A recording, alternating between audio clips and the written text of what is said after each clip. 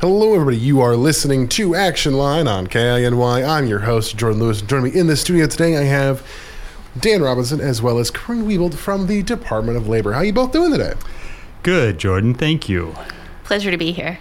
And it's nice to have you, despite how I know how hectic the weekend was for a lot of folks. So, yeah, it's nice to kind of have a time to just talk about something a little different, give us all a little bit of a breather. Plus, the weather's not too bad today. But I understand the big topic in the Trends magazine, which may not be the most appealing thing for most folks in Southeast, is looking at how Anchorage's economy has fared in the second century that it's been around for. So where would you like to start with that? Well, and I'll just say before, Karina is going to mostly talk about this article, but maybe one way to make it relevant for Southeast is when Alaska's interesting where our population centers have been historically and where they've changed. Originally, Southeast was quite distinctly the population center because of fur and gold and fish and all those resources. But then later on, Anchorage and Fairbanks both kind of became accidental population centers, and most of the population has now kind of migrated in that direction with oil and some other things. So we think that's an interesting question whenever we talk about an area, is why people first located there. Quite often the original inhabitants, there was some kind of river or fish resource or something else. So with that, I'll let Karina talk more about Anchorage. Well, with that introduction, I guess I would say that Anchorage is an interesting place in that it wasn't originally fur or gold or oil or any of those other natural resources that led to its location being determined.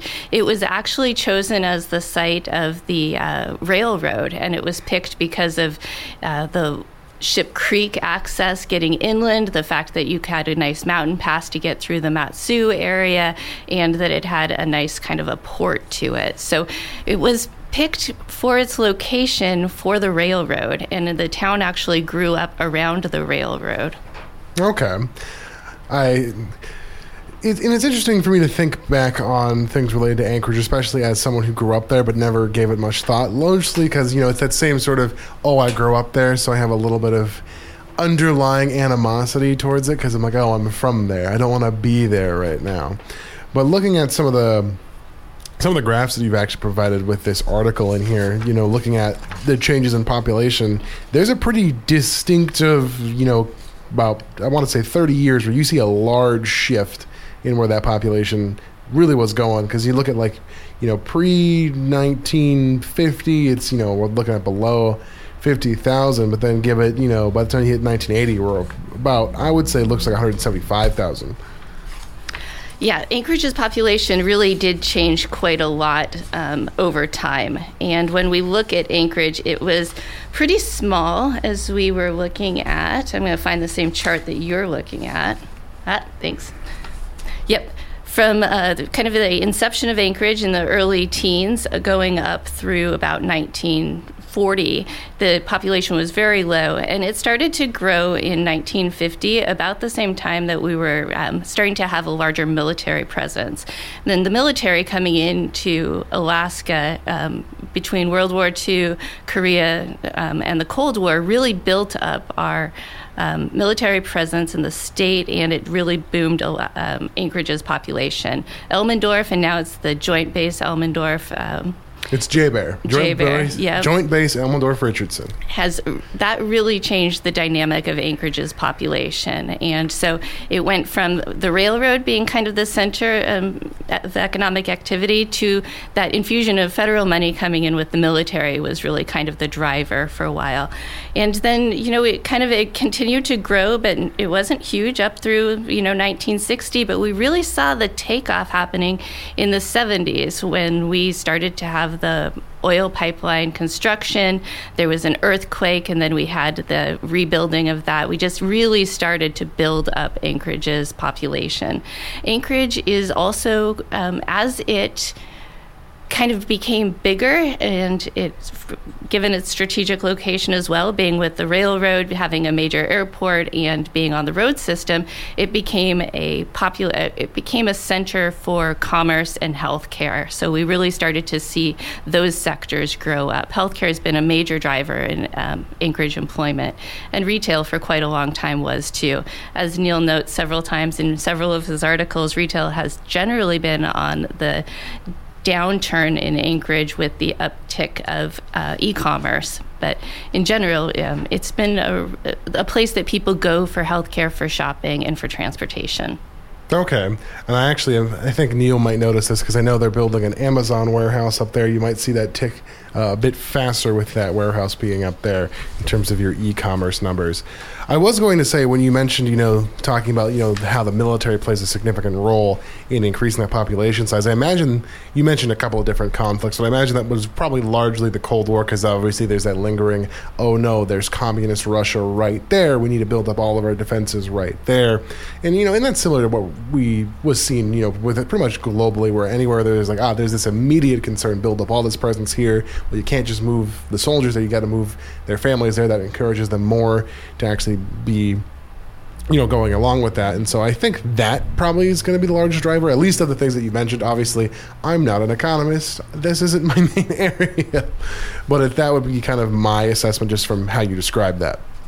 Yes, I agree. And Alaska's military strategic location is not becoming less important over time. It continues to be a major reason why we have so much of a military presence here, including the kind of rebuilding of the Eielson Air Force in the interior. Well, Jordan, that Cold War reference you made is important because after World War II, so World War II and the road, we have the Alcan because of World War II. But then after World War II, a lot of military bases would have kind of, not a lot of them, some of them would have geared down a little.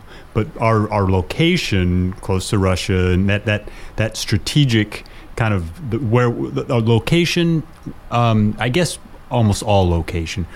We actually increased the military presence in the 50s in the Korean War and some of that stuff. And we're seeing some elements of that now too, with concerns about Russia and China both, and Alaska being kind of equidistant from some of those places. So I was glad to hear you kind of point that out. Other bases down south would not have that element in their history. As kind of a personal side note, too, part of the reason why I live in Alaska and was born and raised here is that my grandfather was a military officer at Eielson and came up in the late 70s. And my dad, as a high school student, fell in love with Alaska. And when his dad moved to Oklahoma next, he stayed. So it's part of my history, too. Gotcha. I was going to say, for me, my mom was born and raised in Cordova and then went up to Anchorage when she started working for Providence. My dad went up there because he started working on the oil pipeline, and then he stuck around for largely my mom, I'd like to think. But And what was Cordova because of fishing, or?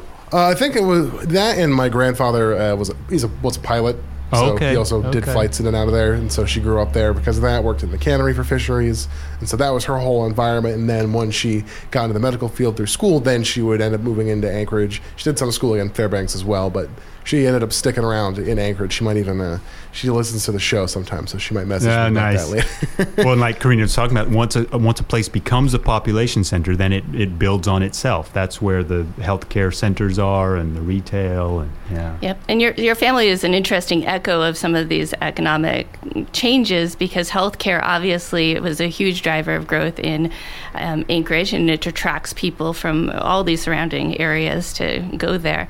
But then the oil sector also really has a presence in Anchorage. It's the primary office site for a lot of the headquarters, and then there's a lot of oil field workers who would live in Anchorage and commute out.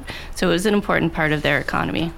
And I definitely can note that as well. I mean, I still have family members who live in Anchorage and then fly out to the slope to do work, and then they'll be there for a couple of months, come back. That's what my dad did for quite some time when I was younger. Granted, he ran sites. He wasn't doing some of the other work. He was the one that was running everything toward the end there. But No, it's definitely interesting, and I agree that it's going to be interesting to continue to see how it changes, especially like I was noting with that development of that Amazon warehouse. It'll be interesting to see how that'll impact things in terms of retail, but it's also, it's still also that post-COVID, so that's going to impact things as well. Now, I am actually looking at my clock. We are going to have to move into our break here in just a moment, but I do want to tease that as well as that we're going to be talking about changes in where construction jobs are at. So we'll have all of that here coming up in just a moment. You are listening to Action Line on KINY. And welcome back to Action Line. I still have Dan Robinson and Karina Wiebold in my studio here from the Department of Labor. Now, the second major article from your Trends magazine that I want to talk with you both about is looking at where the sort of construction jobs are shifting. And one of the big things that caught my attention is looking at some of the what are considered the top 20 Alaska Infrastructure Act funded projects. So where would you like to start with those? Yeah, I'm glad you started there because that's the main reason construction is going to be a hot economic topic for a decade, is that there is just a whole lot of money coming Alaska's way for infrastructure projects, broadband. And Sarah Teal, an economist who has moved to New Mexico, wrote this article. It's a very good article for lots of reasons, but one that will make it a reference is we include in there the top 20 Infrastructure Act funded projects so far. So you can see, for example, the second biggest is the Port of Nome, $250 million. And $4.9 billion total over the life of the Infrastructure Act, which will be somewhere between 5 and 10 years, probably closer to 10, is coming our way. And that's such a big number, it's hard to put it into context. But there will be construction money for lots of things. And Alaska is still relatively infrastructure poor compared to other states. We're a young state, we're a huge state. So both the infrastructure itself, kind of traditional roads, bridges, but then also the broadband, the opportunity to scale up is a really big deal for Alaska. Gotcha. And I remember hearing about the Port of Nome, that project, and how I know some of that was, and that's a deep water port from my understanding. Correct? Yeah. Okay. I remember hearing that and how they were like, oh, you can also get cruise ships in there. And then my brain thinking in the briefest moment about tourism economics, I'm like, that'd be an interesting stop. I don't know what all you'd want to go see while you're out there. And I wonder when I hear that if people understand the difference, the distances. It's easy to think, well, we just go around there, like it's Iceland or something. Yeah, like it's some short amount. It's like, no. Right. And then, just we talked a little bit about the military kind of strategic importance, but then also new trade routes, things like that. So Nome might become the new center if we jump forward 50 years. And I'm exaggerating a little bit, but there's a lot that could happen in that part of the Arctic. No, definitely. And then the one that's got my attention is, the National Highway Performance Program, the idea of improving the highways. Because, I think oftentimes we forget the number of highways within the state. Yeah, the miles and as whatever we have, it's despite how big we are, the mileage of highways is fairly small in Alaska. I think I don't know enough to, I guess, opine about the quality of our highways. I know permafrost is a challenge, so we probably have to spend a little more here than in Arizona, for example, to maintain them. But yeah, that's the number one infrastructure project when we itemize it. And it's kind of an interesting itemization. It's just like you said, National Highway Performance Program, which means $350 million for lots of roads and bridges and things in Alaska. In my brain, it's like, oh, maybe that'll help reduce the construction season, also known as summer. Right. It'll probably do the opposite of reduce it. It'll probably expand it. It'll probably make it so that spring and summer becomes construction season. It'll be everywhere, yeah. Now, the two of the big projects on here that have caught my attention, especially for Southeast, is going to be the Alaska Marine Highway System's Federal Highway Administration ferry boat program, as well as one that is aimed towards Haines, Hoonah-Angoon, as well as Skagway, which is the Alaska Telephone Company Fiber to Premises Network. Those two have got my attention here as well. Yeah, when we talked a little bit about broadband, and so some of those are broadband related to expand access and improve access. And then for Southeast, the ferry is such an important. It is our. I mean, it's no accident that it's called the Alaska Marine Highway. So ferry funds connect us here in ways that roads connect people other places. So again, the dollar amount and some of the specific identification of Alaska ferry specific funding could be a very big deal for us economically, quality of life for those of us who live here, and the ferries struggled a little bit for the last decade at least. Gotcha. And now that we've talked about a good chunk of those projects, I also want to talk to you about one of the sections of this article has caught my attention, which is that wages are high, but inflation takes a toll. Now, I don't think anyone needs an explanation, quite the explanation for why inflation would take a toll, but maybe break that down a bit more for me. Yeah, we've looked at that kind of as a theme throughout the high inflation period is how wages have also risen. And for construction specifically, Sarah Teal talks about wages went up $4,000 on average from 19 to 22, but if you adjust it for inflation, they would have had to gone up $10,000. So construction workers have lost ground in their wages to inflation over this period. That may just mean that the wage increases are still coming through.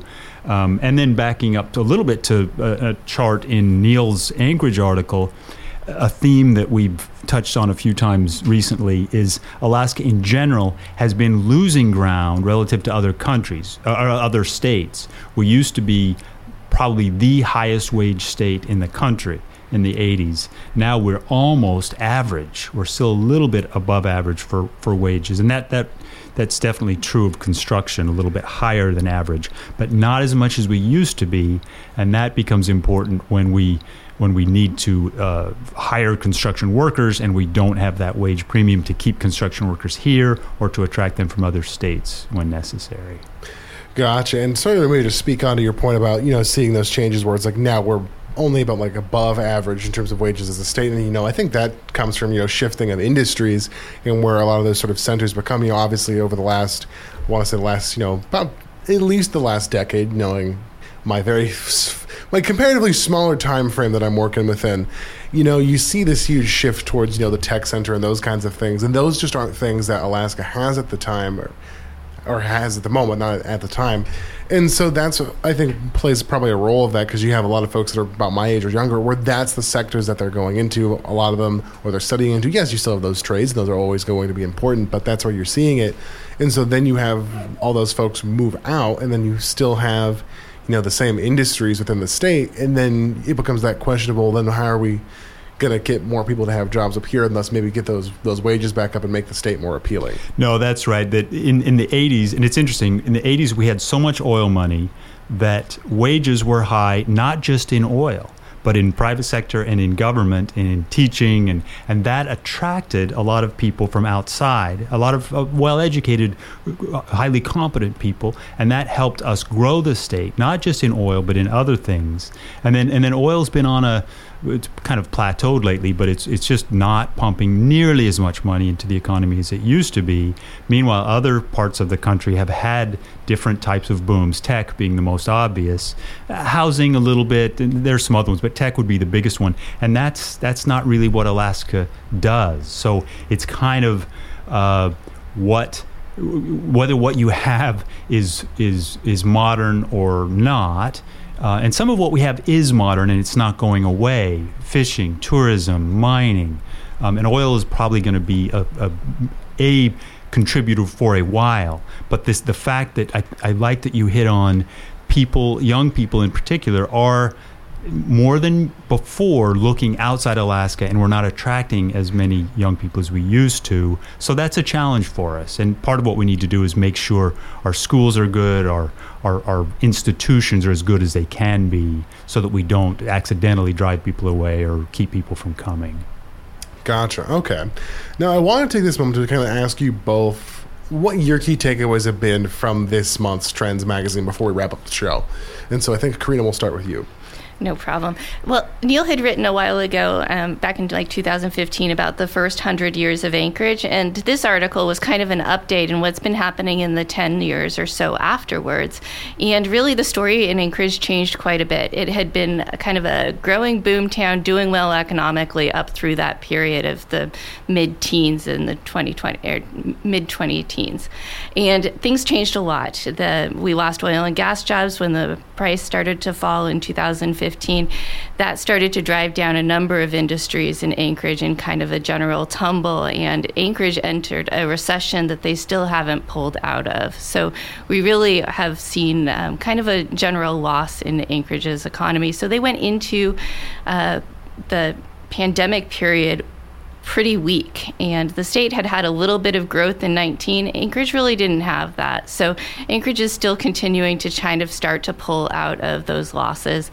They're not quite back to pre-pandemic levels, but it looks like very likely going to be in the next year or so. So Anchorage is recovering, but it's not the boom town that it was before. Gotcha.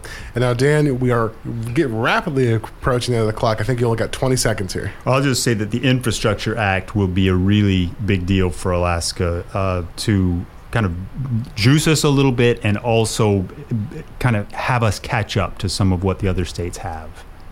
Gotcha. Well, Dan, Karina, I'd like to thank you both for coming on and taking the time to chat with me. It's always good to get your guys' perspective on economics things, because that always helps me out with getting that kind of things out to the general public at large. So I thank you for that. Thank you. Thanks. Alrighty. You've all been listening to Action Line on KINY.